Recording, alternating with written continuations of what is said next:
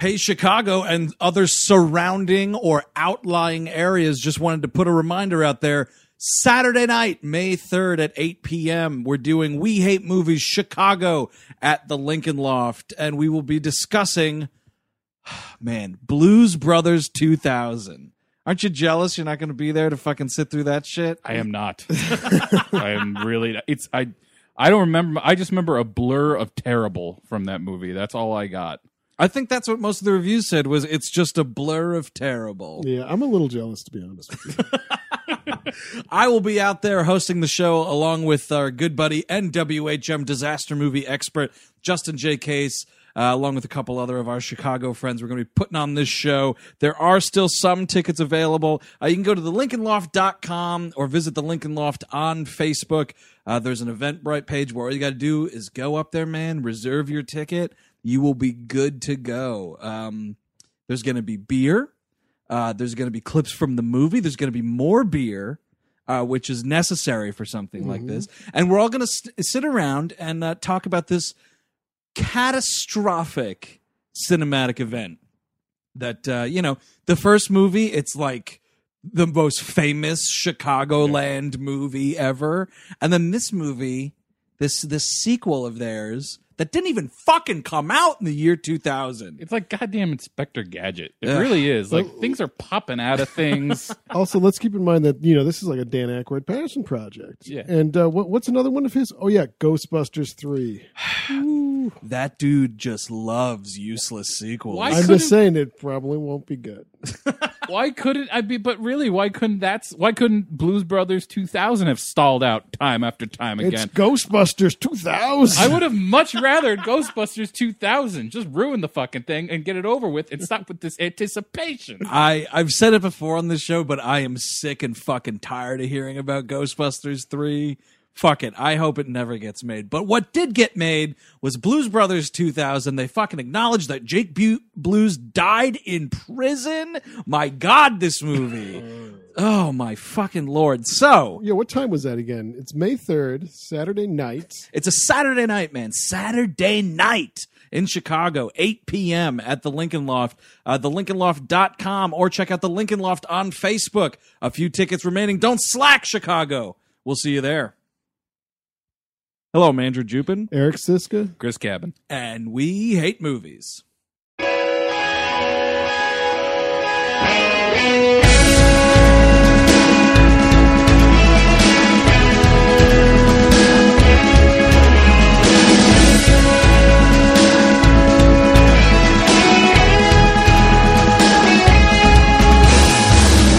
Hello, everyone. Welcome to the program. Thank you for tuning in to our fine little show. If you're here for the first time, welcome. Take off your jacket, have a seat, get ready to snuggle up.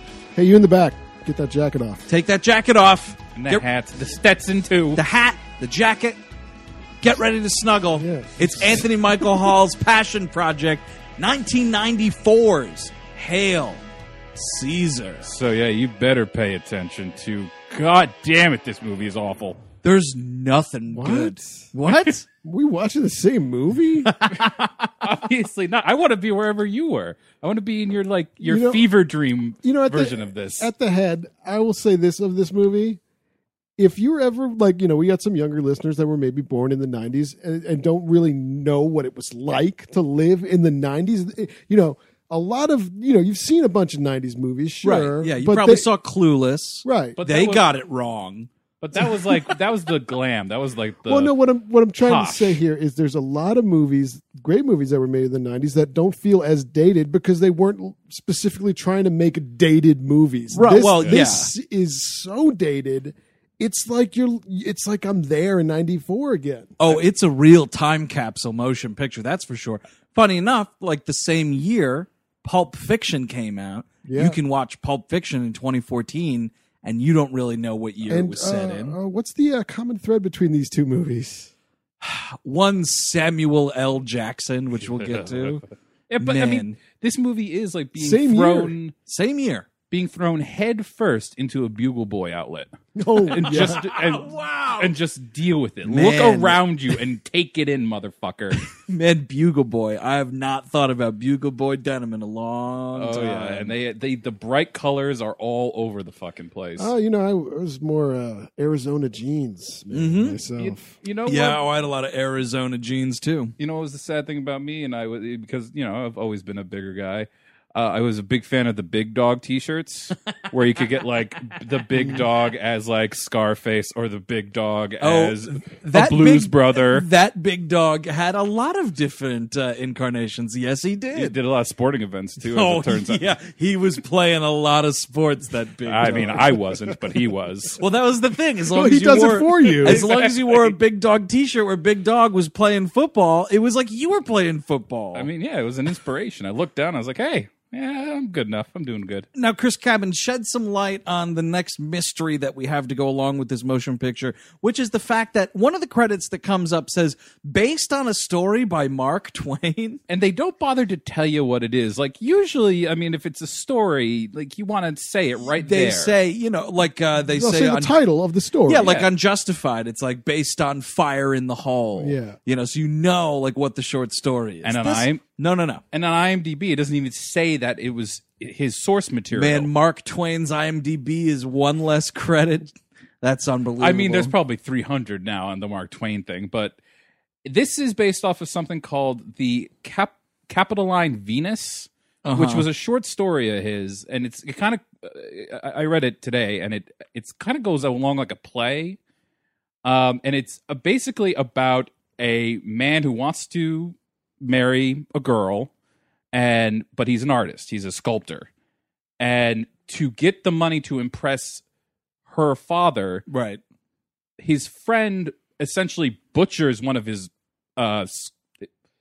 pieces, buries it, Right. and pretends that like it was some old fossil, and like when they pull it out, Wow. There it they is. think it's based on a pretty famous swindle from our own New York called the Cardiff Giant, which is this great hoax about a guy, like an atheist buried a statue of a made-up giant. Yeah. Little. I don't know if you knew this, Chris. That was mentioned on Blame It on Outer Space episode on giants. There you go. Blame it on outerspace.com at Blame Space Pod on Twitter. Boom. And You're right. I was like, that. Why is that ringing a bell? Yeah, you're right. You Because talked about it on that disaster episode. expert Justin J. Case was on there too, I think. Wow, it's all coming back to me. Yeah. Wow, this episode's really making a lot of connections. It Yeah. is. So the piece, Twain's piece, was based off of that hoax. So I can, so from that description of the short story, we'll see how the film, kind of took from that Yeah, story. put that in your back pocket and sit back. We'll see if that happens again. So Anthony Michael Hall, always the nerd, never the bride. Until today. Exactly. Well, actually, no, because he had made.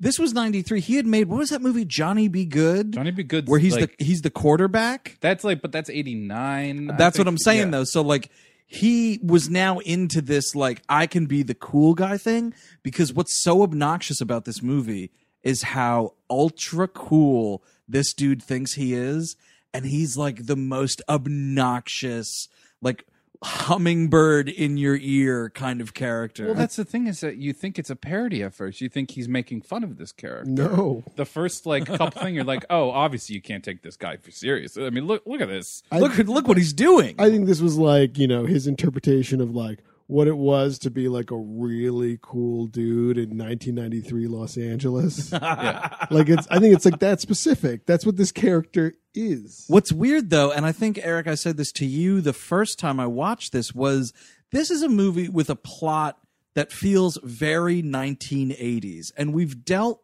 with these movies before, and I can't recall what specifically now, but these movies where it's a 1980s plot stuck in a 1990s movie, and it just doesn't work. Like, that shit just does Right. not compute. Like, the jokes you're trying to tell, the style of humor you're trying to use. It's the style of humor, I think, that really does it, because this is a very precise, it's very dry, very, Yeah.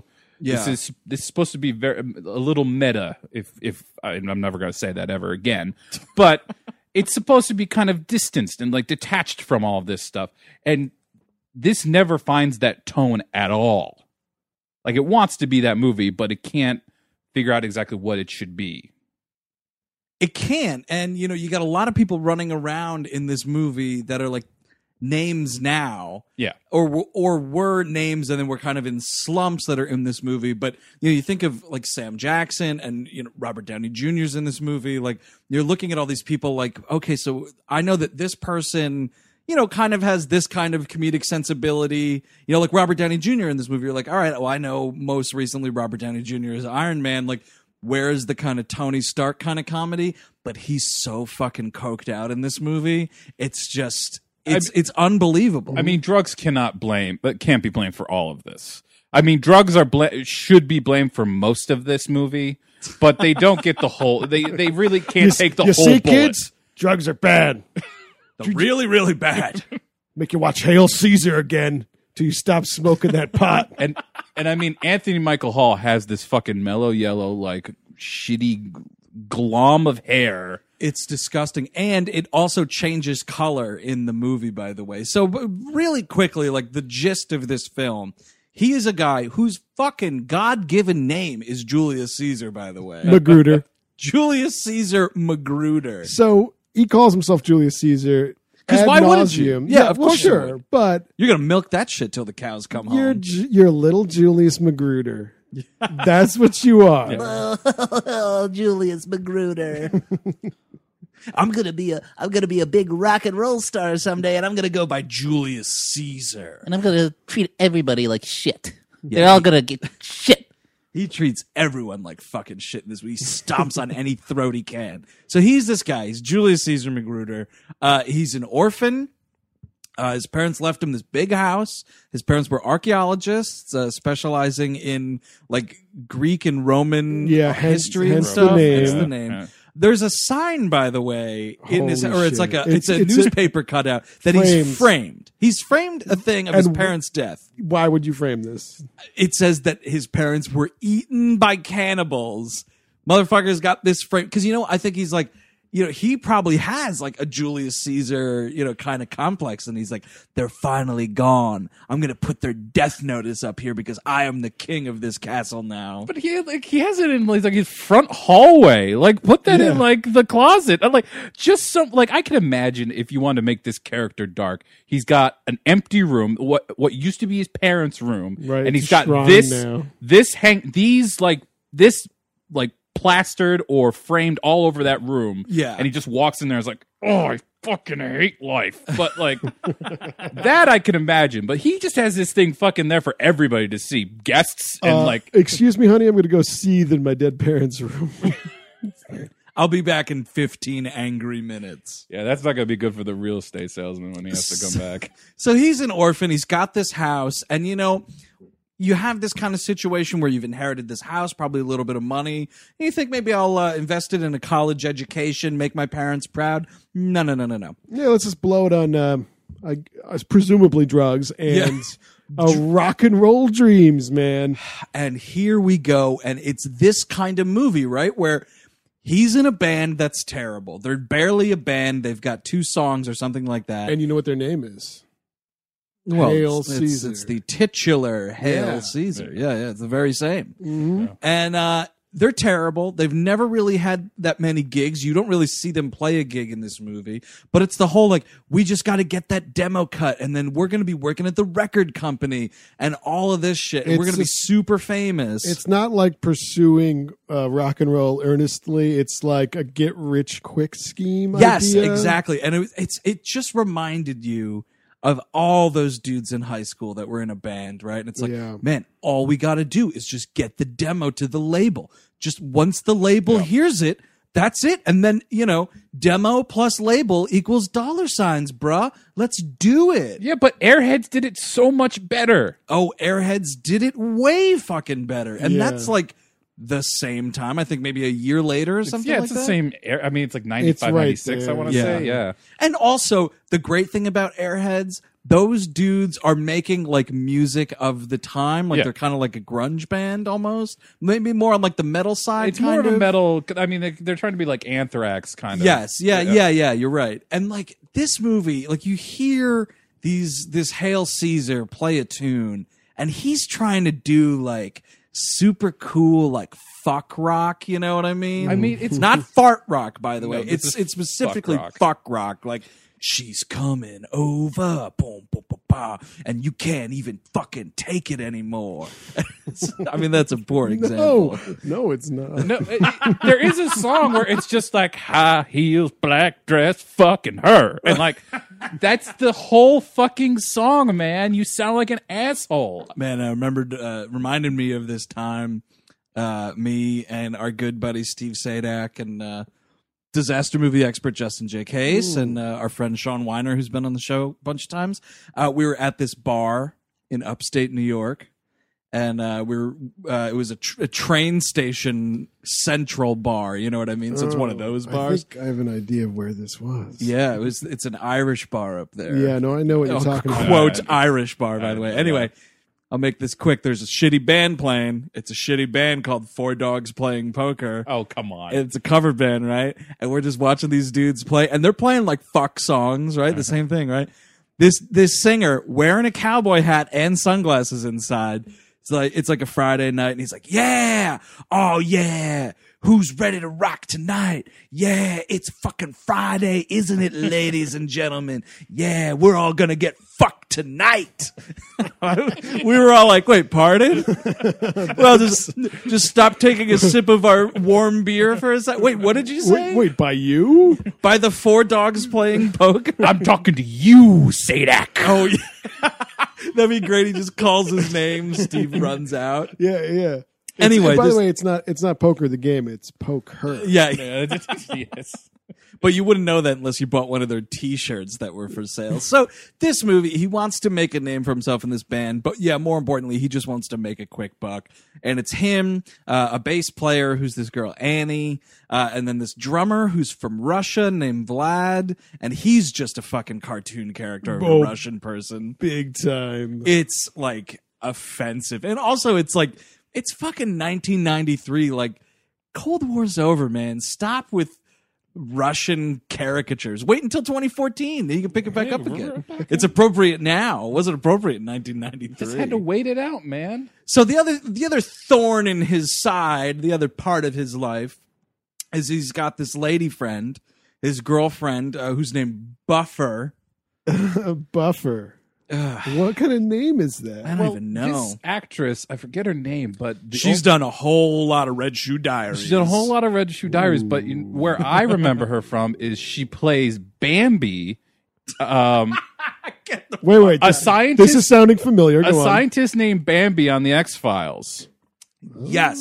Yes, And the War of the Copophages, the one with the cockroaches, where the cockroaches are killing people. that's right. She's the scientist named Bambi, and I was Dr. like, man, Bambi, whatever. yeah, two fucking stupid ass names, huh, honey? So she's Buffer, and she's rich, and she's a total like, Daddy, oh my God, Daddy, buy me a new car. Oh, good, you know. And by the way, her father is what he likes to call an honest arms dealer.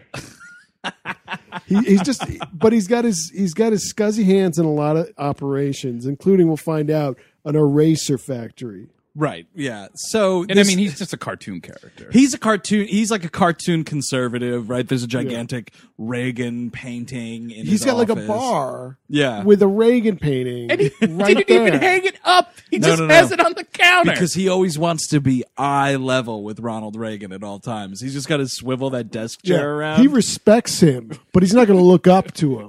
We're equals. And you know what? He knows that Reagan would have approved that. Yeah. Reagan would have it. You want me at eye level. We're not better than anyone else.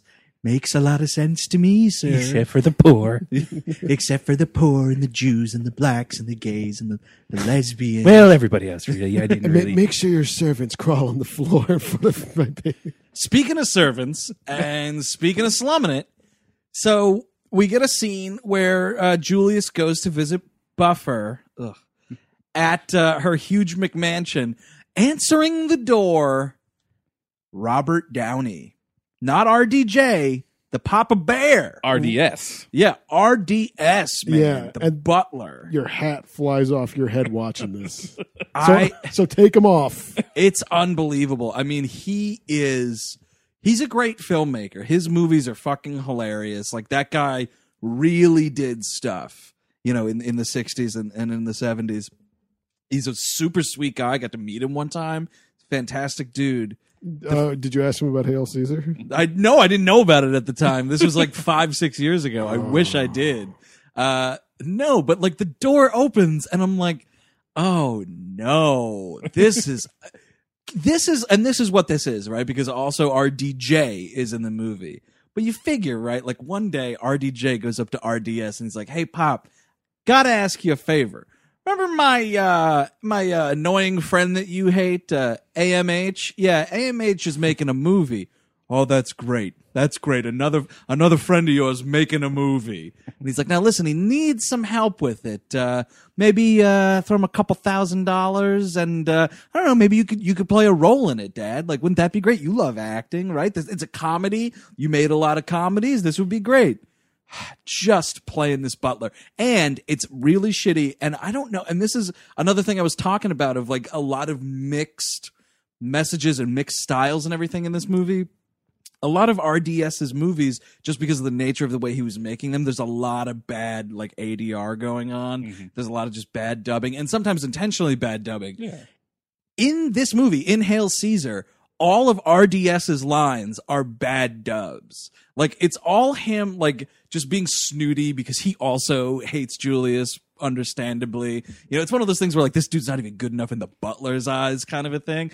And he'll make these noises when he answers the door for Anthony Michael Hall, like, and it's just these fucking noises. And Robert Downey Sr. is not even making them. Yeah, it's just like, fun. Do you think that was, like, homage to his short films and stuff? Or was it just poor filmmaking on Anthony Michael Hall's Yeah. part? I'm going to go with choice B. Yeah, you know what? It was intended as choice A, but it was definitely a product of choice B. See, but I wonder if Anthony Michael Hall actually tried to sell him on this. Like, look, I'm adapting a Mark Twain story. I have this really like interesting take on. It's going to be like really like dry, ironic humor, and we're gonna take a look at this fucking generation, man. And like, Take a look. once you saw the we're daily, just taking a look. By the way, just peek in a little we're not bit. saying anything. We're not learning anything. We're not trying to change anything. we're We're just gonna take a little look at this generation. and he saw the dailies and he shit himself. And like, I refuse to talk in this motion picture now. Yeah, now see if you can have me in your movie. because I mean the art. I mean, of all the things that annoy me about the movie, it's the artiness of it that really drives me nuts. The artiness. The forced, like the way certain lines are being delivered, the way he's swiveling his head at all times. There's a whole lot of talking to the camera in this movie. Like, it's like one of the major things is a monologue he has at the beginning where he's just fucking. Here's what it is, right? So it's the statue. It's a fake Venus de Milo statue. And there's a guitar slung around it, okay? Because that's what we're doing here. This is, if you go see Hail Caesar in concert, there's a fucking shitty plaster Venus de Milo statue with a guitar slung over its shoulder, right?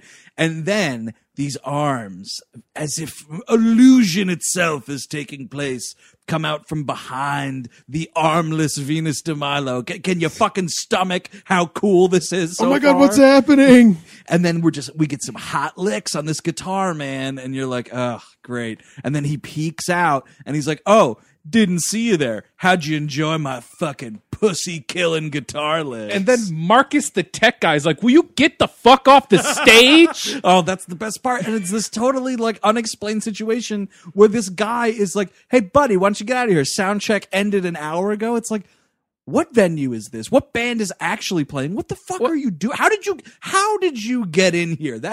It's a question for the character in this situation, and it's a question for Anthony Michael Hall in the director's chair of this movie. Well, how did you get in here? I think it's possible that this club exists in the basement of his McMansion. He just got a guy down there. And Hail Caesar can't even get booked in his own goddamn palace. Hey, I hired a told guy. you, get the fuck out. He hired a guy not knowing, and the guy didn't know that he had a band. And he goes up, he's like, "Yeah, no, you're not good enough." Man. So they're having band practice. Oh yeah. By go the ahead. way, I'm Yeah, yeah. sorry. We just have to quickly mention he does an insanely bad British accent at the start of this too. Oh, because that's there's like a fake out. Like, oh, you thought I was a British musician, but I'm not. Isn't that great? It's just my mind just keeps getting blown by Anthony Michael Hall in this movie. Ironically, while Anthony Michael Hall is blowing himself while making this movie. Oh, It's- yes. It's a real snake eating itself situation here. So, yes, he's at band practice one day, and there's a dog that he's got, and Chaos. the dog named Chaos, which is great. And so Great. this dog hates the mailman. And who do we see strolling up the block, whistling a jaunty tune? Sam Jackson as this fucking mailman, dude. And like, yeah, it's 94. Yeah. Sam Jackson's not a big star yet. But by the way, you can see, he was on the cusp of stardom because Yeah. Pulp Fiction came out the same year, and you can actually see He'd done the some Spike Lee movies since then also. Oh yeah, He did yeah. Goodfellas. Do the right thing, but he has the sideburns. You're right. and Oh, the goatee of like it looks like he's either like he's like growing it in or shaving it off or something. It's like in between Yeah. the Jules character of You're Pulp right. Fiction. You're totally right. I didn't even think about that. Yeah, it's either just after Pulp Fiction or he's gearing up for it and he was like, fuck it, I'll do this piece of shit mailman role before I go work with the Reservoir Dogs guy. But yeah, and I mean, do you want to talk about the pick it off the bottom of your fucking shoe jokes?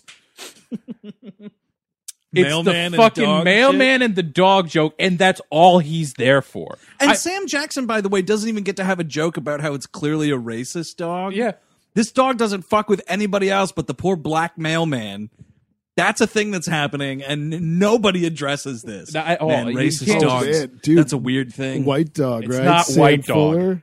Sam Fuller's White Dog, dude. Exactly. No, that's a good movie. That is a good Yeah, I love movie. that movie.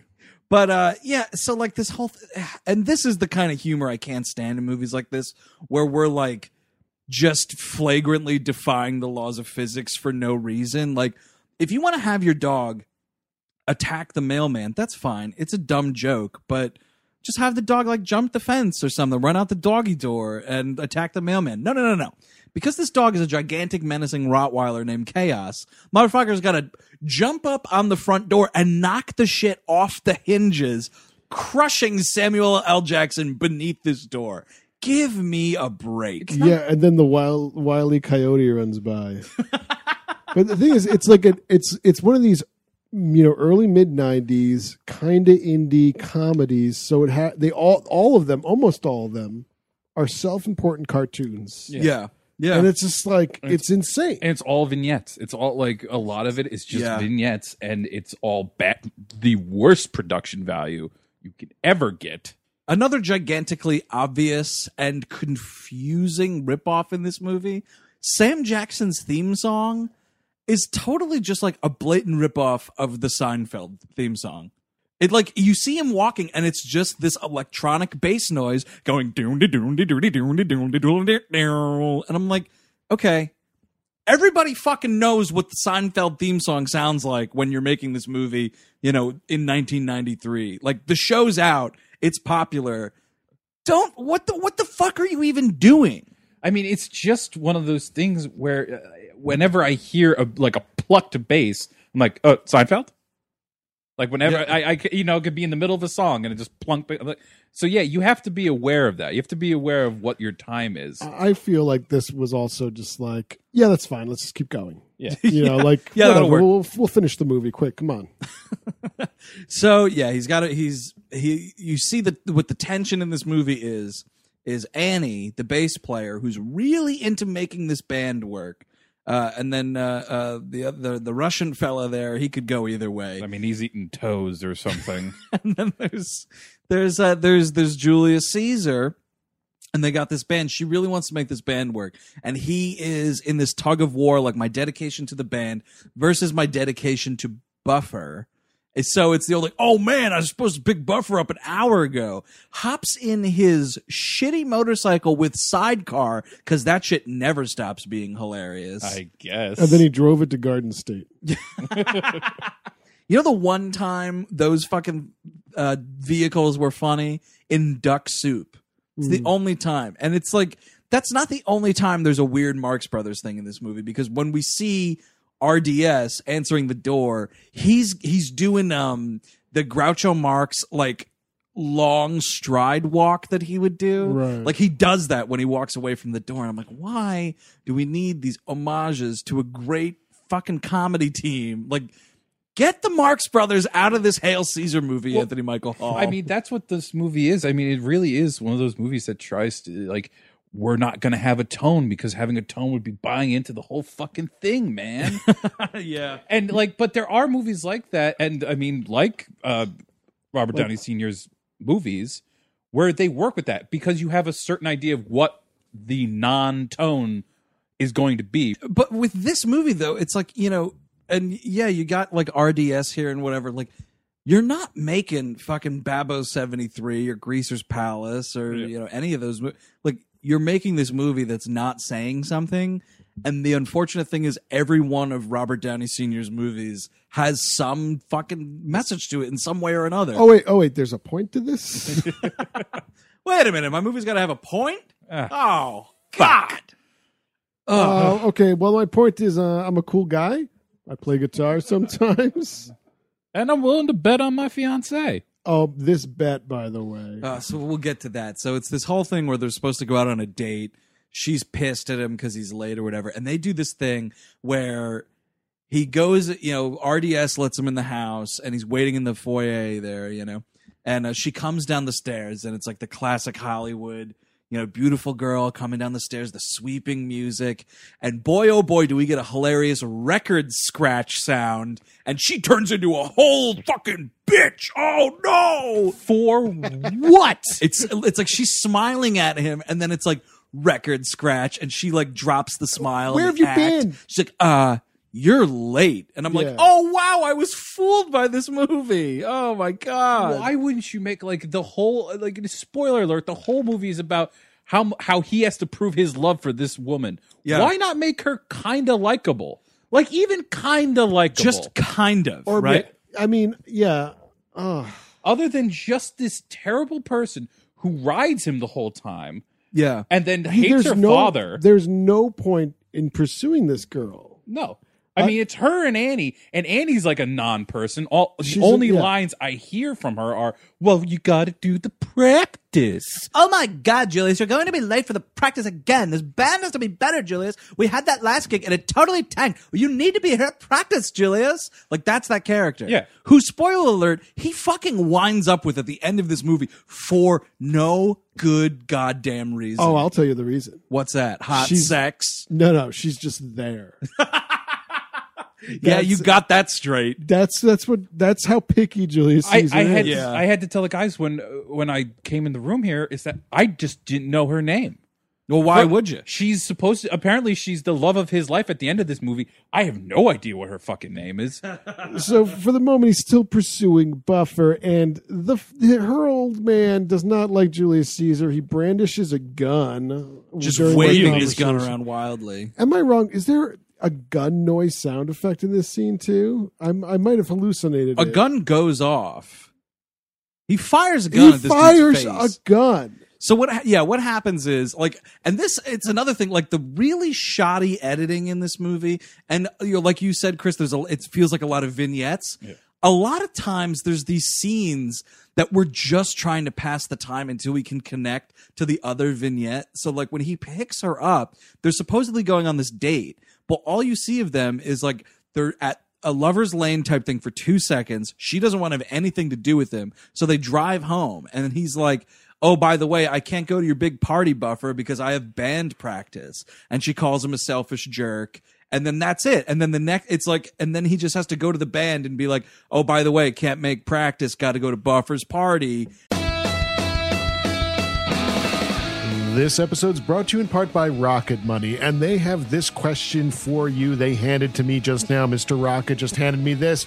Do you know how much your subscriptions really cost? Most Americans think they pay around $80 a month on subscription services, but the actual total is closer to $200. If you don't know exactly how much you're spending every month, you need Rocket Money. Rocket Money is a personal finance app that finds and cancels your unwanted subscriptions, monitors your spending, and helps you lower your bills all in one place. And with Rocket Money, you could lower those bills without resorting to having bean dinners every day of the week. You know, you have those bean dinners to try to save some few bucks, but if you were monitoring your spending with Rocket Money, you didn't necessarily need to eat every bean dinner. So find out what all the fuss is about. You know, over 80% of people have subscriptions they forgot about, like the Stars app. Don't get me started. You don't have to go through all the back end of the website anymore. You don't have to call customer service. Rocket Money helps you manage all your finances in one place as well and categorizes everything. It's easy to keep track of a whole budget. Even I can do it, and I got rocks in my head. So find out what 3 million people have already done. They've taken the rocket, folks. Stop throwing the money away.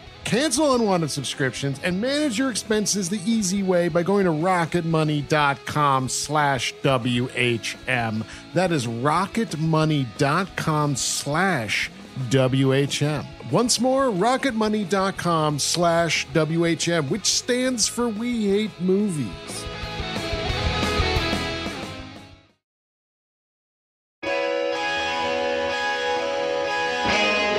This show is sponsored by BetterHelp. You know, my 20s, while being a lot of fun, a lot of the time were pretty rough. I wasn't exactly rolling in dough. I lived at home until I was about 25, and for most of it, I didn't have this show or you lovely people in my life. I just kind of drifted around without direction and didn't know where to voice that. Then I started to get my crap together one piece at a time, and the last piece, which didn't come until my early 30s, was therapy. And man, I wish it came along sooner. Ever since I started sitting down with a licensed therapist, I've had a place to voice my insecurities and try to fashion plans to help me achieve my goals. So that's why I'm thrilled we're sponsored by BetterHelp. If you're thinking of starting therapy, give BetterHelp a try. It's entirely online, and it's designed to be flexible, convenient, and suited to meet your schedule. Just fill out a brief questionnaire to get matched with a licensed therapist, and the good thing is you can switch therapists at any time for no additional charge. Let therapy be your map with BetterHelp. Visit BetterHelp.com/WHM today to get 10% off your first month. That's BetterHelp, HELP.com/WHM.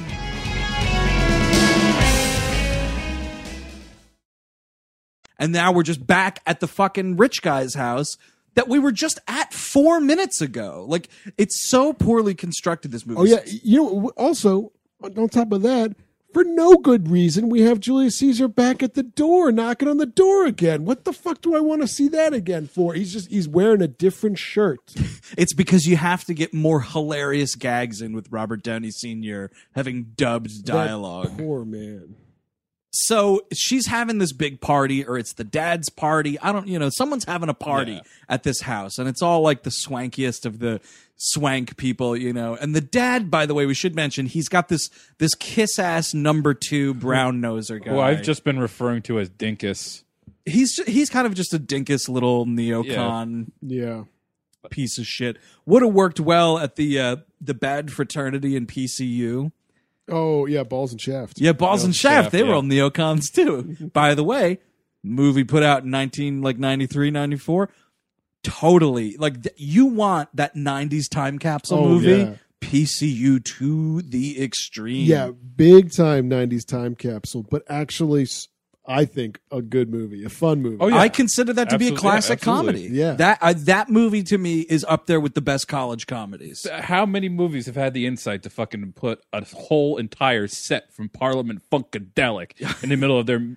I know. Not many people have had that. You know what? David Fincher never thought of that shit. Also, you don't see many Portchester whooping cranes. No, not many. It's true. But, like, man, yeah. Fucking Parliament Funkadelic comes in and plays a set in the middle of Hail Caesar. You got yourself a solid C+. But now that's the question. Does George Clinton in the Parliament Funkadelic rescue this movie? Because without the P-Funk All-Stars and PCU, it's still a good movie. Yeah. It's just that's like the icing and the cherry on top all in one. Well, my suggestion, here's the difference, is that in PCU, like, there's jokes. Well, there's all these jokes. There's all these wonderful There's great jokes. comedic performances. I mean, back when you cared about Jeremy Piven, like before he forced us all to stop caring giving about a shit Jerry about Piven. what he was doing in general. Like, here's the thing: is that in PCU, you have to cut back to what else is going on. There's so many storylines going on that I'm actually invested in. Oh yeah, so you're paying attention. What I would suggest with the Parliament Funkadelic and their Hail Caesar performance would be like, you get that intro and you get the guy to, say, hey, get off the fucking stage, will you? And then the Parliament Funkadelic plays the entire set, and that's the movie. That's pretty great. That's my idea of how Parliament Funkadelic saves this whole movie. Well, unfortunately, at this party, there's no George Clinton. There's no Parliament Funkadelic. There's just a bunch of stuffed shirts, including one played by Kato Kalin. Oh, my God. Not a line. Not a line, but you might remember him from such performances as the O.J. Simpson murder trial. His finest work to date. Yeah. I mean, that's studied work, Oh, yeah, man. dude. That is measured method acting right there. But there you go. That's another element for your quintessential 90s time. Yeah, yeah, right. You want to know what this Kato Kalin dude was all about? Well, he's in this movie as I guess a bigger than usual extra. So at this party, the important thing to get away from this party is that this is where the bet is made. Just like there's the bet we've been talking about. Right. But it doesn't even start out as a bet. The father hates Julius Caesar so much, he just offers him guts. $50,000 to not talk to Buffer anymore. You know what? Take it. Take it. He was just like, are you serious? Which is a good question. And then he ups it to $100,000. Fucking take it. Because, here's the other thing. And I noticed this the second time. Oh, man, the second time I watched this movie. And that's in this situation, this kind of rich dude bet you're making, this real gentleman's bet. Mm-hmm. There's no paperwork. This dude's just going to cut you a check for $100,000. Right there. You might just get a fucking briefcase, man. You might not even have to give it to the goddamn government. Yeah. Oh, yeah. Under the table, $100,000. Mm-hmm. Then just turn back around and try to see her again. What's this dude going to do? But also, by the way, she hates your ever-loving guts. Yeah, she's a bad Just girlfriend. Do it and get out of here, man. Yeah. It's so... And even if you like what's going on with her... Like, dude, it's not going to last forever. Clearly and I'm sure not. you could get a few more in before the... Yeah. I mean, he's supposed to be what in this movie? Like 20, 21 maybe? Maybe even younger. Like, I don't know. Oh, And he gets really? that letter I mean, flunking out of college. Yeah. Oh, right. So, yeah, he might even be like 18, 19 or like... That's insane because he's like 35. Oh, yeah. Oh, yeah. But But he rode that fucking train for a while, because let me bring you back to 1990, where he we're plays going, a we're going. teenager in fucking Edward Scissorhands, and they have the foresight to make it a joke. Yeah, it's kind of his character from Johnny Be Good. It's almost the same Letterman jacket. So the bet is as follows. He has 6 months to himself, Julius Caesar, make $100,000. And in that time, if he succeeds in making $100,000 in 6 months or less, then the dad has to respect him, and he gets to keep seeing Buffer, And if he fails, he's got to get out of town. He can't see her ever again. And this is the major thing it took from the story. This was really the only big thing. Yeah, this whole 6 month timetable to make something of yourself situation. And so this is, you'd think like, okay, well now like we're kicked into high gear. Like he's really going to start putting the nose to the grindstone, writing songs, band practice. Here we go. Oh, what's that side story from out of nowhere? The dad is giving him a job at this pencil eraser factory. Yeah, it's like he's gonna help. I'll even make it easier for you, son. I will even give you a job. And the brown noser's just like, what? But the thing is, like, the job's paying less than $200,000 a year. Oh yeah, you're working at a fucking factory. It's not like if you go to this job for 6 months every day, that would be the equivalent of $100,000, and then I will respect you. The guy, like the number two there, like does the math, and he's like, "You need to make like $4,600 a week or something like that." So it's like, Anthony Michael Hall, Julius, Just don't do that. Really try to make something about this record deal. Rob a bank. I don't think a foreman makes that much money. No, you're not making $100,000 in 6 months at a fucking eraser factory. You're just not doing it. The eraser factory, by the way, is like a weird shadow company because this dude is like a seedy arms dealer. Right. And there's some weird weapon shit going on in this movie. The big pink file. Yeah, which file that under who could possibly give a shit?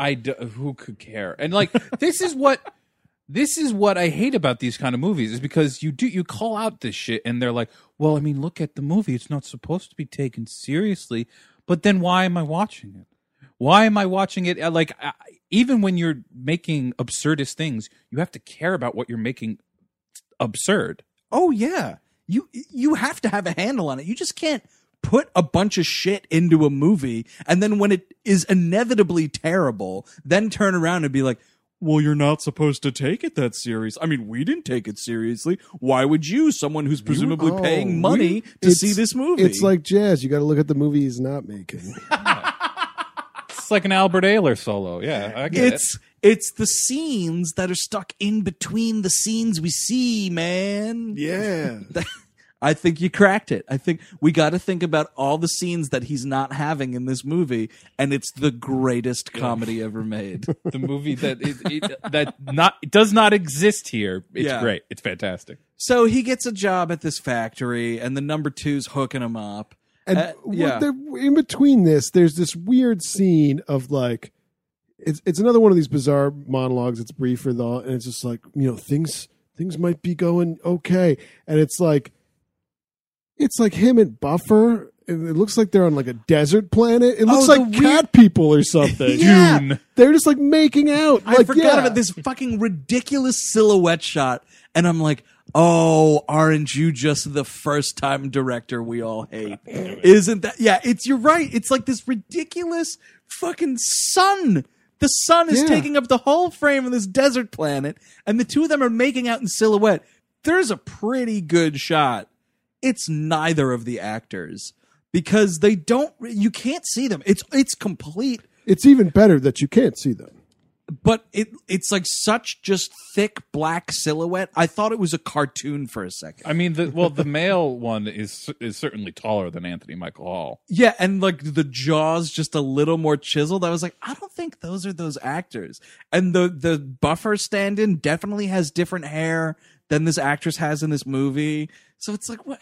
Why even put this in? Why do I need this? Just get to the fucking eraser factory. But once we get to the eraser factory, it's still terrible. It's I still, know. I mean, wait but to leave it. It's all these fucking scenes of him not getting along with the other workers on the floor. Well, they all understandably hate his guts because they're like hardworking, unionized, laborers, right? And then this idiot who's dating the boss's daughter just gets this job and handed to him, and gets their babe friend fired. Oh yeah, there's like a sexy lady that works on the assembly line with him or whatever. Yeah, her name's like Tiffany or something. Tiffany. And Tiffany's going to get poisoned, by the way. Oh, right. They send her to some part of the factory where apparently you just get killed. It's like the toxic pit, they call it, or something. So it's like a bunch of fumes and stuff. And now she's wearing like these like tight little denim shorts. I mean, this would make fucking Pamela Anderson blush. Like, Pam Anderson would know how to dress for working a shift at a fucking factory. She has that much sense. I mean, this woman is dressed like a Denim Dan meets Daisy Duke And kind of a thing. She's also perfect for our time capsule because this is the quintessential 90s babe. Yeah. And nowadays, this wouldn't be presented as babe numero uno. No, well, this is also really vintage babeage. Also, in this shitty time we live in, they would look at that actress and be like, "Oh, she's so fucking fat." How'd this fat chick get in this movie? And you just want to fucking hang yourself. well, I mean, every Hawaiian Tropic girl is too fat.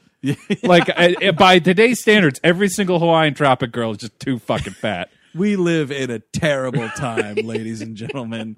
So he's working at this fucking factory. And the other thing that starts happening is this weird, like, he tries to become like the man or like the voice of the people. Yeah. Like, we have to unionize, we got to organize if we want to, get fair due and all this shit. But he's also like belittling them all. Like he taunts the other the main guy yeah. there. He taunts him the whole fucking time. He's condescending to his fellow workers. He's condescending to the audience. He's condescending it's to just the whole- everyone. And just on top of this, Frank Gorshin, the genius he is. Frank Gorshin, man, God rest his soul, is just in this movie playing like the crotchety old like foreman of this plant, and he is just bless him. He's really putting his all into playing Biff the plant foreman or whatever he's his working. name is. He's putting in work, and but like then he's just killed.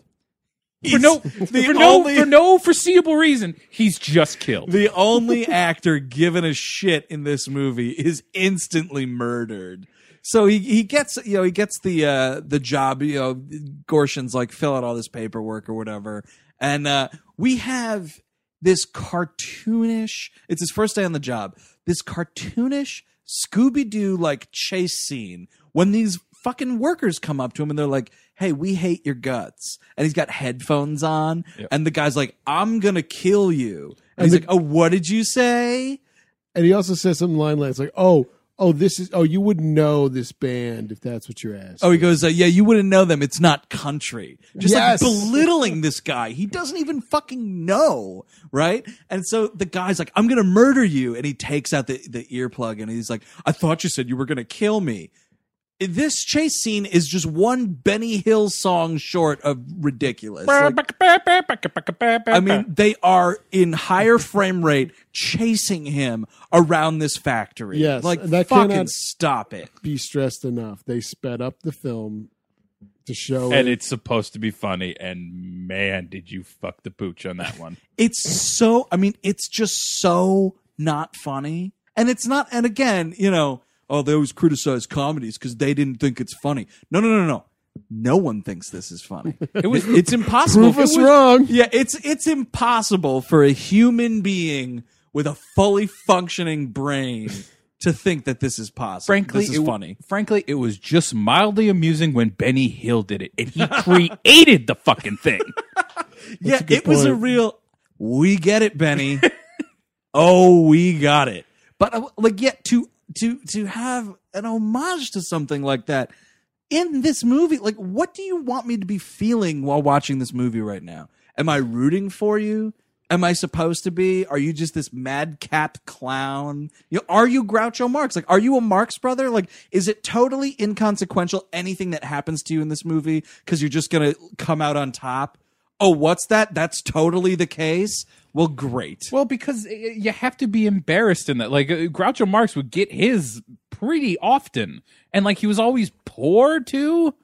Yeah, they were constantly trying to make things, make ends meet in those movies. Yeah, they were putting a lot of eggshells in their coffee grinds. This is a rich guy who's just looking to get richer so he doesn't have to have a job ever. He's trying to start this Days of the New cover band. Oh, wow. Or whatever the fuck this is. Oh, yeah. How am I supposed to even give a shit about what happens to him? By the way, this chase scene ends with him doing a terrible Scarface impression. Yep. Because he runs to the top of the yeah. stairs and grabs a fucking fire extinguisher. Then we're treated to this. Say hello to my little friend. Because, oh man, do the laughs keep on coming. Nothing like a good old-fashioned 100% grade A American Scarface impression. Good. I mean, Just making fucking fun of Al Pacino. Doesn't that never get old? I know, I get it. It had only 300 movies had parodied that at the time of this movie's release. And by now, that's gone up to 300,000. Scarface, doing a Scarface impression, by the way, is the original you shouldn't be doing Borat impressions anymore. Yes. It is the first one. You see some guy at the fucking party who's doing say hello to my little friend, you ask that guy to leave. I don't even care if it's your house. I don't even care if it's your party. You ask that guy to go find the fucking door because he's officially the worst person at this party. So after this scene, there's a great moment of where he's decorating his new office. And he finds it work appropriate to hang up a topless photo of Madonna, a topless poster rather of Madonna. And I'm not talking about the Virgin Mary. On the front part of Yeah. the office door, by the Yeah, way. like everyone's got to look at it. Everyone's got Over his title card. Yeah. That this is who works here. Hey, I like boners. I work at the eraser factory. That's what it says. Why do you put that on the door? Oh, that's because, by the way, we're talking about his office that he has. At some point, it's after Frank Gorshin is murdered. Dinkus kills Gorshin. Okay, so the number. All right, we're a little all over the place here, and unfortunately, this movie, while being a series of useless vignettes, also has kind of a shitty thread here. But so Frank Gorshin is murdered by the dad's number 2 because he finds out information about this Project Big Pink, or the Big Pink file, and he wants to know what it is. And Frank Gorshin's getting a little too close. So this guy, in a very uncharacteristic movement in this movie, really just bashes his brains in. Yep. And it's like a total, like, you see him sneak up behind Frank Gorshin, you know something bad is going to happen. But then it's like he makes the noise that Christian Bale makes when he runs at fucking Jared Leto in American Psycho. Like when he comes out, it's like really just gets him good. Yeah. Like it's that kind of a scream and bashes Frank Gorshin's brains in. And he's I'm like 2 feet from him. it's brutal. He is brutally murdered. Yeah. For what? Like it's so ridiculous. Like And it's like a movie like this. If you're going to have a murder, why have it be the pleasant old man? Well, he's not a pleasant old man. He's a lunatic. Sure. I mean, half of this, the introductory scene is him like cackling. It's one of those, hey, we kind of, we've seen some weird movies, and hey, we've seen some RDS movies. Who's going on a lot in those? A bunch of weirdos laughing. Yeah. Like lunatics. He's just cackling and making all sorts of jokes about how long he's worked in an eraser factory. Oh, yeah, 20 years. Yeah, 20 years. We're reminded of that a bunch of times. So yeah, he's dead. So the guy is like, okay, boss, perfect situation. We make Julius the new plant manager, and then he doesn't know how to run a factory. It's a total, shadow company anyway. It'll be fine. It'll just sit We're all there. set. You're not going to have to worry about it. He's too stupid to figure out about this Big Pink operation. So yeah, he's promoted to plant manager in like 2 days. Is officially now despised by every single person in this factory. By the way, remember when this movie was about a rock and roll band? Yeah, okay. Nope. Occasionally he passes them on the street, and she says, "But what about practice?" Well, after he fancies up his new office, the band does stop by to see how things are going. Yeah, he's like giving them a tour, really rubbing it in their fucking face about his shitty job. Vlad calls the motherland. Oh yeah, he's like, I get free long distance in here. So we have this like totally hilarious scene where this Russian dude is, I guess, supposed to be calling home for the first time in ever. He's saying to the mother, like, oh, it's me, Vlad. Remember me? We haven't talked in so long. AT&T. Ugh. AT&T. AT&T. Just I'll leave the party. I'm sorry. got a little too Borat for my taste, buddy. But yeah, I mean, that's the type of humor we're talking about here. With it's just the crazy foreign guy character. And Yeah, exactly. with the crazy hacking ability, he's just like punching numbers and different sheets are coming up. Russians, no computers. Fact. Yeah. Straight fact. Why do you think Snowden moved there? Computer lands. Everyone loves it. Computer land, Russia. Paradise. Right near Moscow. Welcome to Computerland. Population, you. Yeah, so they're like, again, and here's Annie, and she's doing her whole spiel about, but the band, oh my God, Julius, you're totally ruining this band with this job that you have. Oh my God, Julius, this office is such a sellout. No, shut up. We're going to record a demo. Oh yeah, so this is the big thing, right? Because remember, I'm in a rock band all of a sudden. Right. The whole thing is, he says he's going to use the money that he makes as the factory foreman to put it into the band. So then the band can cut a demo, and then we just got to get it to the record executives. That's all you got to do. And then you'll have millions, and then you can just, cut $100,000 out of that, and it's fine. And there you go. And then you get Buffer. You're a rock star. This just can't miss. So he's doing this whole thing. Yeah, we learned, by the way, that Vlad used to be a plant manager of a similar ilk in Russia, so he knows the computer system. He's teaching Anthony Michael Hall how to be a good plant manager, and it's like, if he gets smart about how to do his job, he might find out about the big pink file, and we'll have a fucking plot here. As if plot even mattered. Well, if no. we dig in the computer long enough, we might find it. Might find that the plot. of the We movie. might. It's just in a subfolder somewhere. Yeah, it's deep web. Yeah, I know. So they cut this demo, and it's a real horseshit thing of like, I mean, this is a band. This is a band that supposedly has songs.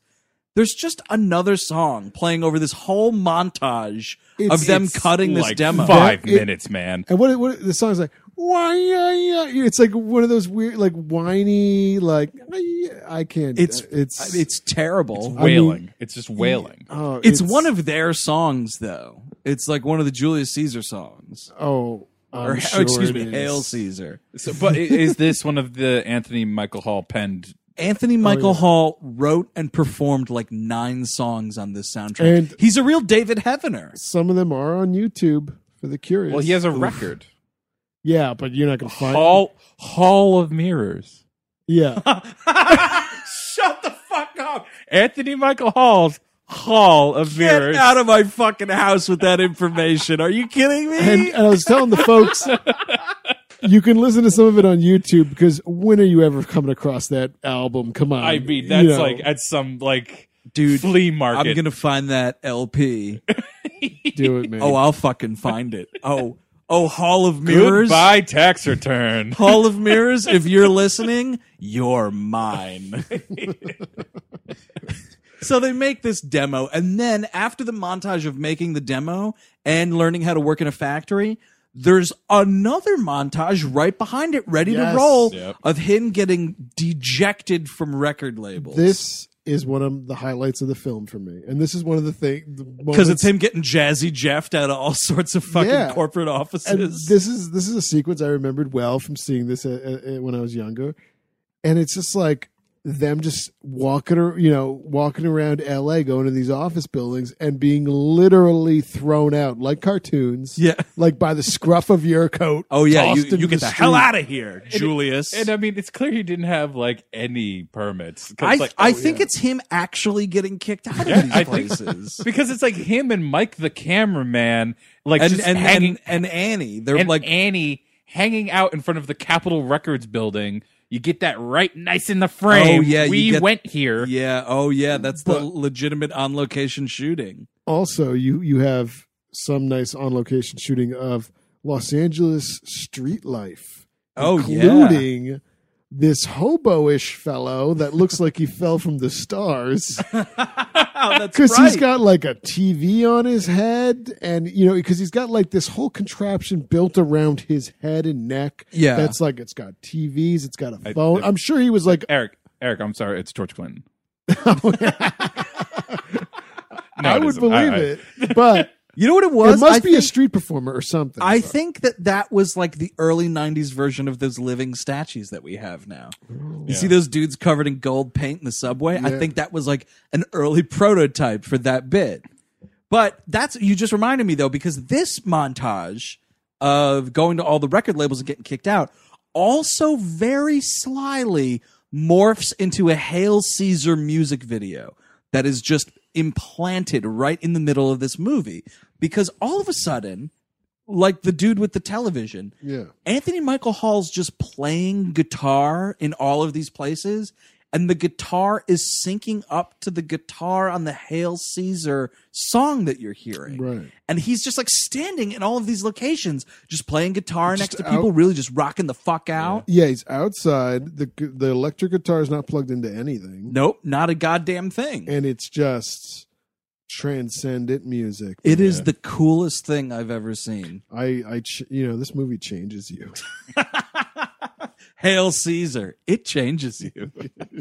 It does. So he finally gets lucky while Annie is distracting this one security guard. By completely fake talking to him in the most fake talking I've ever seen, and the guy's just nodding his head nonstop. Jake, It's like, sure. why don't you pretend, or maybe actually just have a normal conversation of some kind? No, you know why? Shoot it without sound. You're not using the sound. Yeah, well, that's what I think it was he was like, listen, guys, over this part where I sneak in behind the security guard because your character's talking to him, it's just going to be some of my music. So don't bother to say anything. We're not going to hear what you say. Say So, gibberish. But pretend like you're talking. Yeah. just say gibberish. Flap words. your gums. And it's the worst thing I've ever seen. It's so bad. And he sneaks in, manages to somehow get up to a floor where there's an office with a gentleman in it. And we're playing the demo, and we see this dude from behind, and this dude's like, he's digging it. Oh, yeah. And you're like, wow, here it comes, man. The moment of truth. Like, our hero's going to succeed. Oh, man. Turns around, RDJ as this record executive. And you're like, what? And he's really digging this music. So much so that he starts trashing his office. And he's dancing on furniture and throwing papers all over the They place. start hugging each other mid-air. They're jumping into each other. It becomes this whole experience together. And I feel like that was a thing where they were like Anthony Michael Hall was saying, you know, oh, hey, Rob, remember that time when we were like 15, we were totally fucking stoned in your dad's Manhattan apartment and we just started fake fighting? Wasn't that so funny? Let's do another fake fight in this scene. It'll be great. We won't even say anything because my song's going to be playing, so we can't talk over it. And like RDJ's he was so, you know, strung out at that point. The poor soul, you know, he was like, yeah, I'll do it. That's great. Yeah, it's fake fight. That's great. I think it's Anthony Michael Hall comes up to RJ. He's like, you know what your father never did? You know what he never was able to put to film? A peyote trip. So here we go. And they dropped peyote and they did this scene because I don't know what's going on in this scene.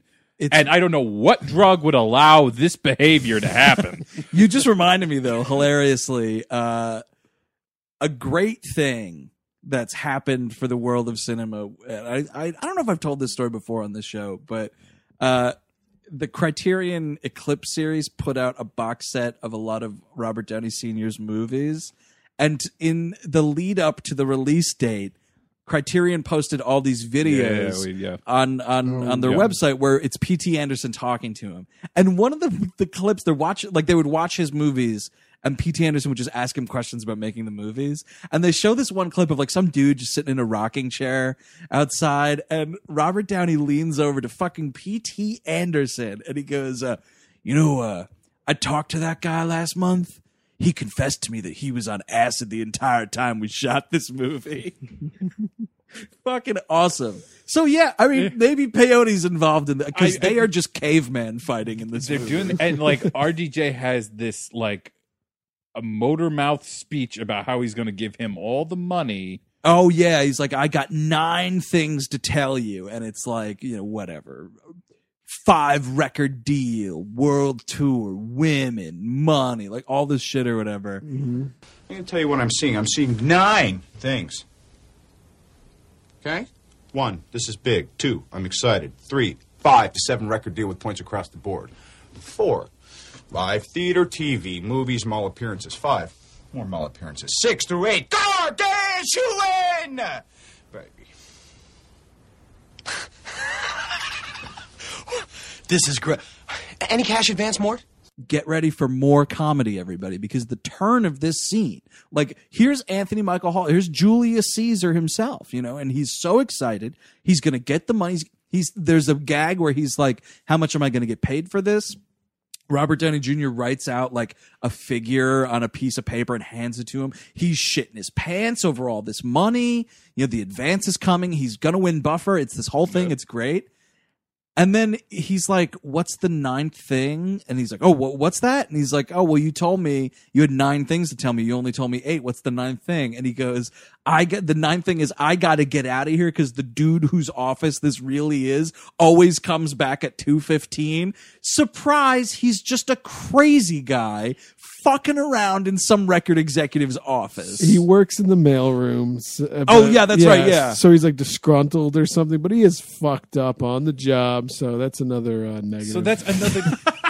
That's another thing to go on the old performance evaluation. And that's another 10 minutes of this movie that is inconsequential. Exactly. To everything else going on. Stop wasting my fucking time. Like, if your movie has a twist ending, stop wasting my time for watching this movie. But like, if you're putting little twists into scenes like this, stop wasting my time just watching that scene. Keep the movie going. The movie is 98 minutes. It feels like 98 hours. And it's just there's nothing but these moments of an hour a minute. Yeah, it felt like the entire opening thing. It kind of felt like it was Wednesday. It's already Wednesday. It's already Wednesday. I started watching this movie on fucking Monday. We're not even halfway through the movie. It's already Wednesday. Oh, that's Showa. That's what happens when you watch the documentary Showa. We're doing a lot of very film-centric things today. I like it. Or the 4-hour Showa deleted scene, The Last of the Unjust. That honestly, sitting through The Last of the Unjust at New York Film Festival flew by compared to big watching old breeze compared to watching Hail Caesar.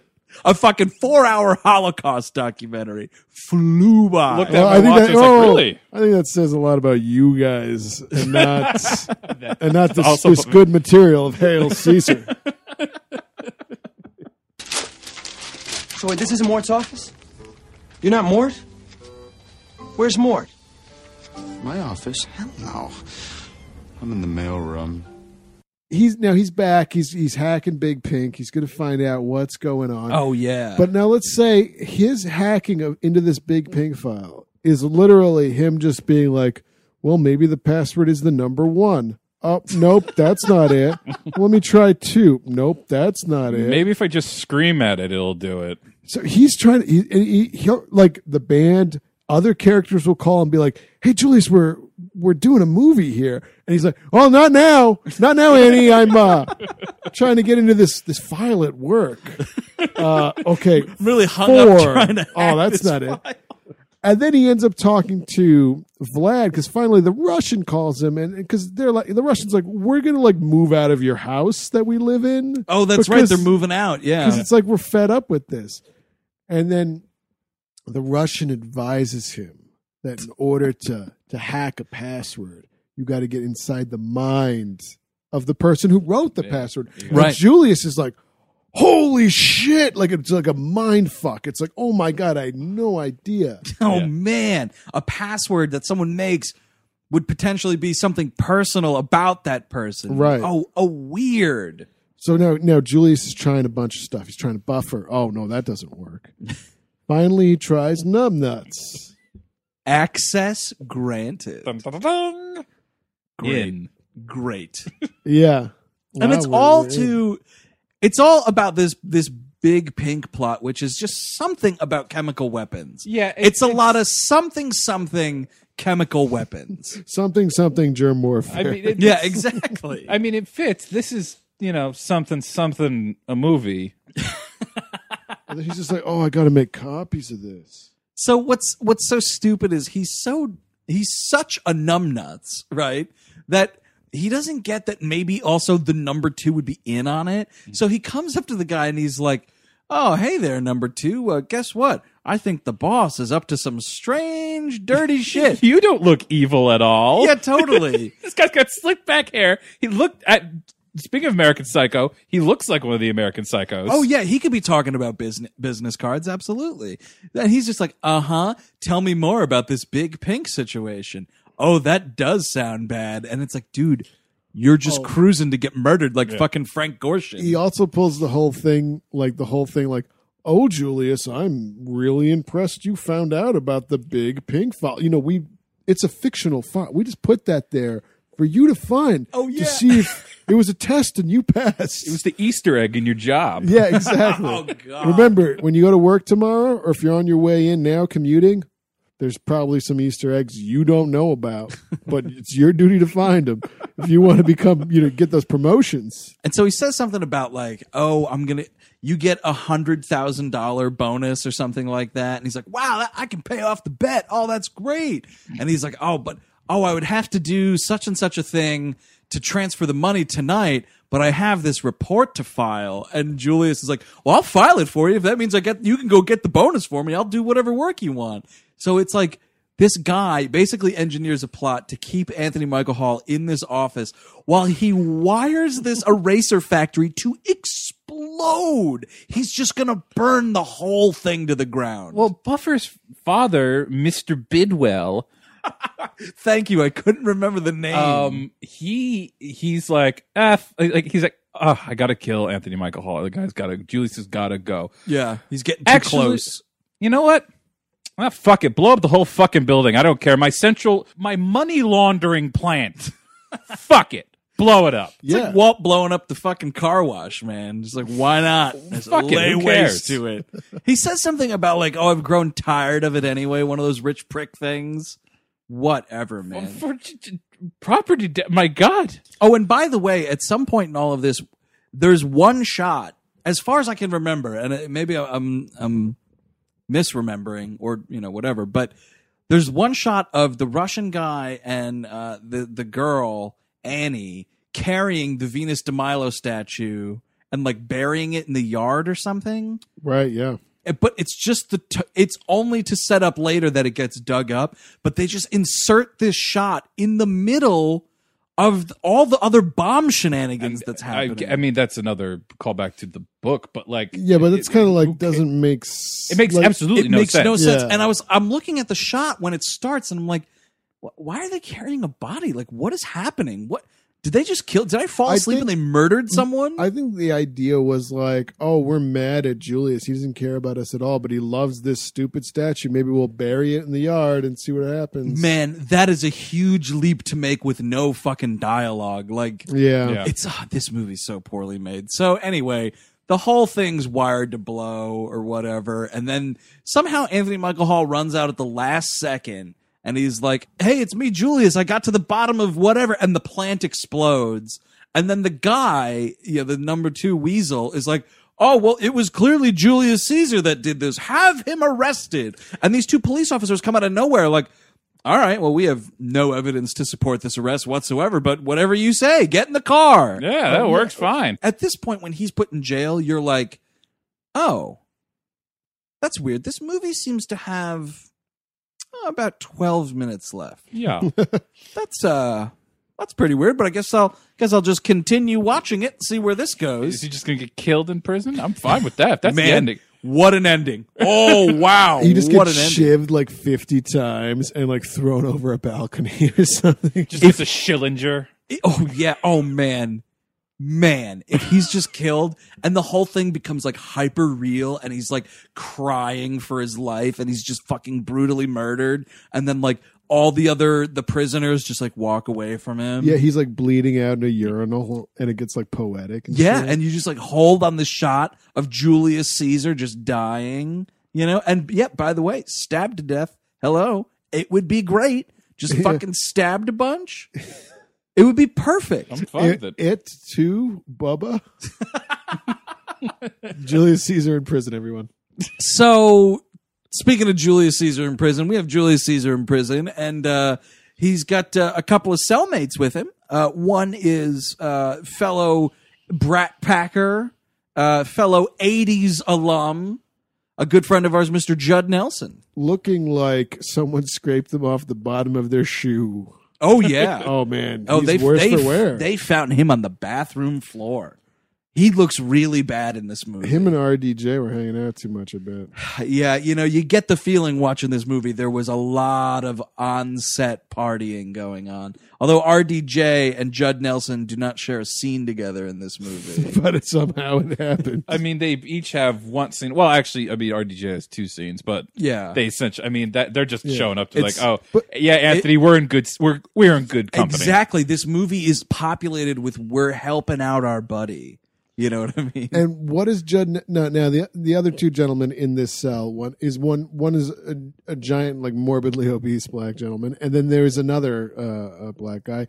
And then what kind of conversation would you think would happen with this group? Well, maybe be like a little awkward. Like Anthony Michael Hall is nervous around these strangers. Doesn't really know what's going on. It's definitely not going to turn into some sort of horrific racist thing, right? No way. But- It's going to be like a why are you in here kind of. Oh, but actually, you know, it actually does get kind of dicey racially. But, Oh, really? You don't What? say. but that's only after debating the JFK assassination. Oh, I see. Yes. Oh man, and he's he earlier in the movie, if I'm remembering this right, is doing kind of a weird RFK speech. He does like after the Scarface. Yes, it's when he's after doing the that. labor, like, hey, we should, that's an RFK it's thing. weird, like RFK organized speech, like workers' rights shit. Yeah. So the fascination with the Kennedy dynasty continues in the jail cell, where he all of a sudden claims that because the whole thing is he's trying to look tough in prison, because Judd Nelson's like, you got to look tough or else they'll kill you in here, kind of a thing. So he starts claiming that he killed Kennedy, that he was the second shooter. Yes. Like, are we fucking kidding? And you know what? Just him saying that, he probably, wasn't even born yet, probably. Him saying that. What does one of the guys in the cell with him say about that? Not the fact that he's too young, but that he believes in the lone gunman theory. And now we're just talking about the lone gunman theory versus the conspiracy theory. We're just fighting about conspiracy theories in this jail cell. Oh, and Anthony Toledo. Michael Hall is going off about how Lee Harvey Oswald's a pussy. He couldn't possibly handle that shit on his own. Yeah, he had to step up. I would have liked to see him say that to his face. But then, right, this other dude is like, don't you talk shit about Lee Harvey Oswald. And he's like defending this fucking assassin. What did you just say about Charles Manson? It's so ridiculous. Some of his songs were good, I guess. Yes, I do think that John Hinckley got a fucking unfair shake. Give him shot number 2. He would have figured it out. You know what? Jack Ruby, class act. Nice guy. So they're fighting about all this. And then Anthony Michael Hall he's doing like a black cartoon voice. Yeah. And just calls this dude. I think we should just play, like, Yeah, maybe if we could throw in a clip or something. You're not gonna believe it if I just tell you. Yeah, and I mean, we don't want to say it. Yeah. Yeah, you're right. So here is Anthony Michael Hall in this scene. 63? Let me just tell you something, my Nubian brother. It was 63 that Malcolm and me flew to Mecca. And wasn't no first class back then neither. We flew coach. Wasn't no free peanuts, chicken, or Sundays. Oh, how about that, huh? Big old congratulations banner I'm putting up for you right now. And I at this point, you guys, am on the floor laughing. Oh, I'm legitimate laugh. Dude, legitimate laugh. I am inconsolable. The laughter that just will not stop coming out of me because this is so funny, so geniusly hysterical. Oh, wait. I'm getting the sense that you might not be forthwith with us here. Yeah, I'm so the opposite of whatever the opposite of entertained is. I mean, it's like no way. It's like dissonance. It's just like fucking in your eardrum. Like what are you doing? What happened to the fucking band? You play a fucking concert in this movie, but please. I mean, just saying that alone is insane. But then you hire 2 people to say it to. You know what I mean? Like, It's just a weird decision. It's so stupid. And you know what it kind of is? It's kind of hearkening back to a little bit, which is obnoxious now that I think about it. Remember the scene in Weird Science where they go to like the Tough as Nails Blues Yeah. Club and he's talking like an old black blues musician kind of a thing? It kind of reminds like they're drinking scotch and smoking cigars and everything. Is he just trying to do that? Like, is he like, hey, people thought that was funny in Weird Science. I'm just going to make it a little more extreme in this movie. I bet. I mean, considering that he's supposed to be playing an 18 or a 19-year-old in this movie, like, I assume that he does think that he's still like 18, 19. And like, I can still make that joke sing. Just going to be a boy forever. Yeah, make it sing. I can do this. This is going to work. Boy forever. So fucking Peter Pan. Yeah. Oh yeah. Anthony Michael Hall, the Peter Pan of the Brat Pack. No, that was Rob Lowe for sure. Oh Yeah, yeah, that's he's true, the immortal one. So before he's murdered in this prison cell, which is definitely about to happen, the two guys that aren't Judd Nelson all of a sudden are about to get in a fight. And then the bailiff or whatever, the prison guard is like, oh, hey, Julius Caesar, someone posted your bail. And he like politely excuses himself. And the one guy's like teeming with such rage and he's yelling at the other fella and he's just like, I'm going to kill you and all this shit. And Anthony Michael Hall's like, oh, excuse me, I just have to get out of here. And the guy's like, oh, by all means, excuse me. Yeah, here you go. I'm going to kill you. And I'm like, boy, do I get it. That just is hysterical. Fantastic. So it turns out Annie, the bass player, has posted his bail, even though she says, like, I hate your guts, Julius. I threw your fucking statue away or whatever. I don't want to have anything to do with you. Now, for some reason, I'm just going to, post your bail. And she's like, or he says, like, why did you do this? You hate me. And she's like, well, I just knew you were innocent. I just knew you didn't do it. So you're like, okay. And then I'm looking back at the fucking clock and I'm like, now, wait a minute. He was just in jail for 4 minutes. Now there's like 8 minutes left of this movie. Then you got to factor in credits.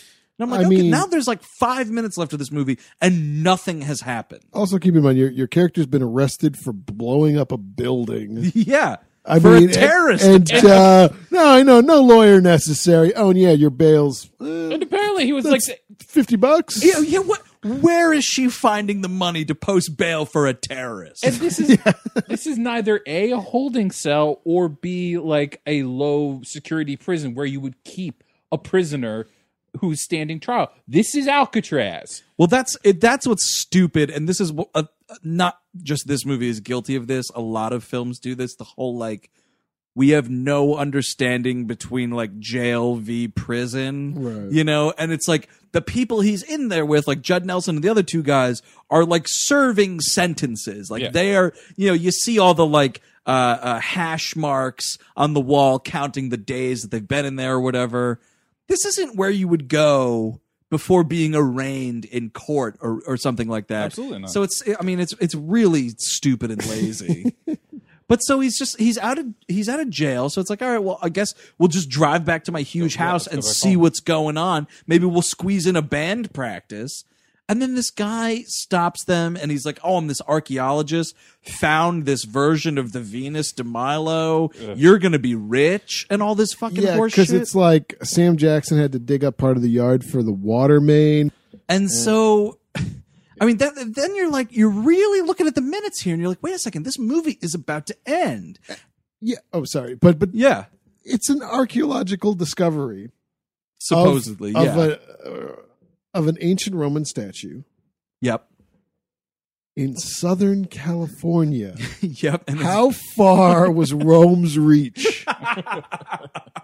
Dude, they even ruled the undiscovered continent. That's how far that reach went, man. It's fucking impressive. It is impressive. They kept it under the hood. When you really think about it, that's pretty impressive. Yeah, they worked. So then, like, Mr. Bidwell pulls up with the number 2, and Mr. Bidwell's being all buddy with Julius now because he heard the news about this priceless statue, and he's like, oh, say there, Julius, how's my best pal doing? And then he's like, get away from me, douchebag. Like, you totally framed me for blowing up that factory. And then this old fucker is like, oh, I didn't do that. That was my number 2. And he's like, oh, it was both of you. Hey, arrest them.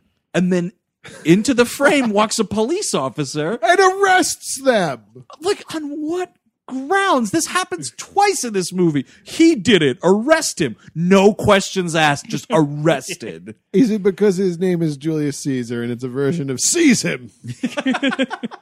It makes no sense. It's another cartoon element, you know? Yeah. And so then then Buffer comes up and she's all like, oh, well, you definitely made that $100,000 now. I'm yours. I love you. She is down for it. Because now Papa Bear hauled off by the G-Men. Yeah, that so meal ticket's done. Yeah. Those assets are frozen. She needs a new meal. And I think the squash instructor had dumped her beforehand. Yeah, Right. That guy's not pulling the bank, the bank you need. Yeah, that's the thing, right? He might be a handsome fella, but at the end of the day, he's still just teaching squash. Exactly. You know? So she's all trying to get up with Julius and whatnot, and he's like, yeah, you know what? We're not a thing anymore. Eat shit. And while they're talking, by the way, Annie, who clearly has feelings for Julius, is like, well, he's off with Buffer now. I guess I'll just walk out of this movie. And it's so unearned and shitty. He comes up to Annie and he's like, whatever, I'm rich now. Let's start the band. I'm going to blah, something my girl. He eventually gets to, the end of whatever he's verbal diarrheaing. And she's like, well, I thought you'd ask your girlfriend to do that. And in the line of the century, he goes, I thought I was. oh, isn't that smooth? Just the fucking assumption that she is now your girlfriend. But it's just like, you're my girl. It's just like, you are. Like, it's just like, it's like, I guess it's confident. I guess a girl would be appealing to that, Whether you like it or not, Annie, you are my new girlfriend. Right. So, right? Yeah. And then we're just going to make out. Now, excuse me, my home planet needs me. Yeah. Oh, man, is this the poochiest ending of all time? So then he's like, by the way, I didn't sell that statue. Just couldn't get rid of old Venus. But then this great other thing happened. Robert Downey Jr. pulls up in a car. Pulls back into the movie's parking lot. Screaming how gibberish. How he's now a music agent and he's going to make Julius Caesar a star. Oh, yeah. And then you think at that point, right, like the ego has ended. Like it's over with. This movie, starring and directed Anthony Michael Hall, like the ego train has finally left the station. We get some peace and quiet with the credits.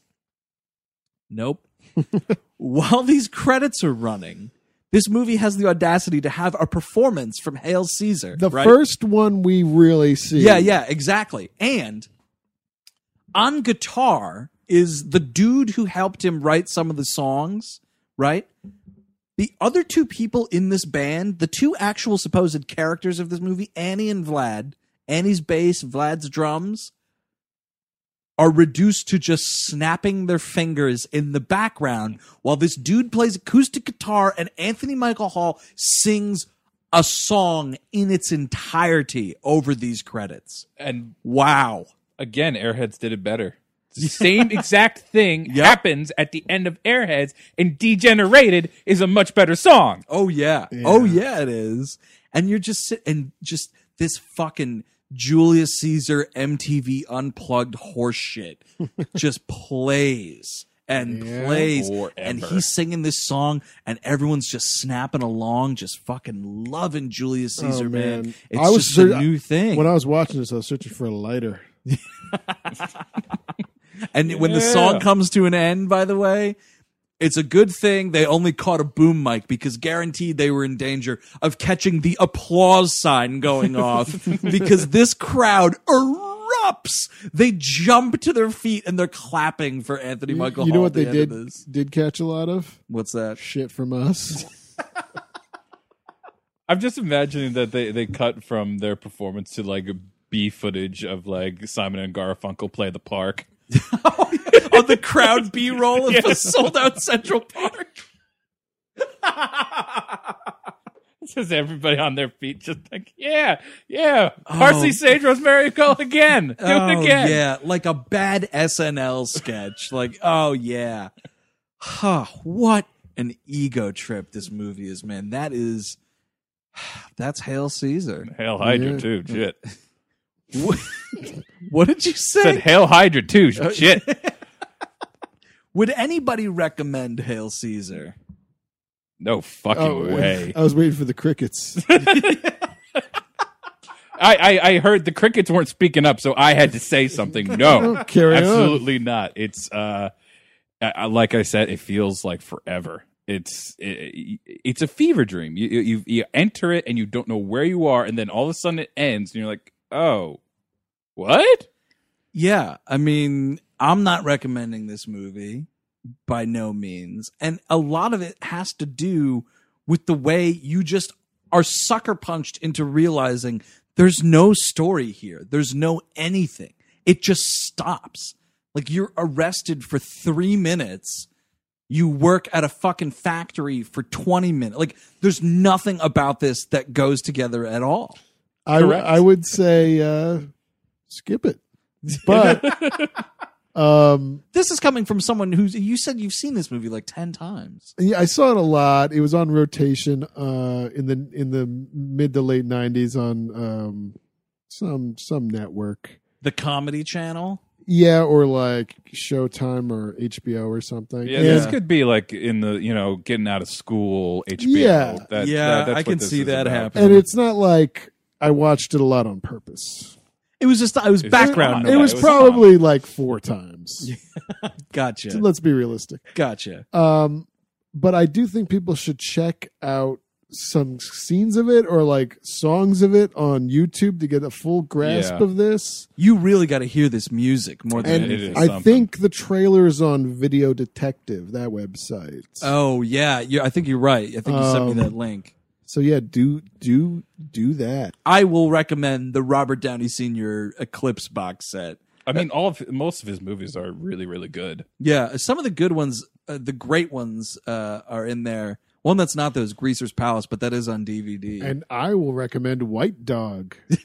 Sam Fuller's White Dog. Which is about a dog that's white that hates black people. You know, I mean, it's brought up by a white woman. It sounds like a real B movie, but it is. I mean, it's Sam Fuller. But it's Sam Fuller. Yeah, but it's like the man made this movie. Man, Sam Fuller was a great director. Yeah, it shows what can happen even though you have a small budget, but with a good director in mind. I have no patience for these passion projects where it's. I mean, honestly, this is fucking The Room. This is Anthony Michael Hall's The Room. Yeah, right. Like, you fucking star in it. You're on the soundtrack. You have the audacity to direct this movie. I would suggest even that Tommy Wiseau is a better director. Because, like, the shots in The Room, like, they don't do anything, but it's active. It moves along. This, it's like, just whatever you got, man. Just put the camera down and fucking shoot us. I don't care what whatever you do with coupon book shot setup you have, just go with it. I mean, it really looks like garbage.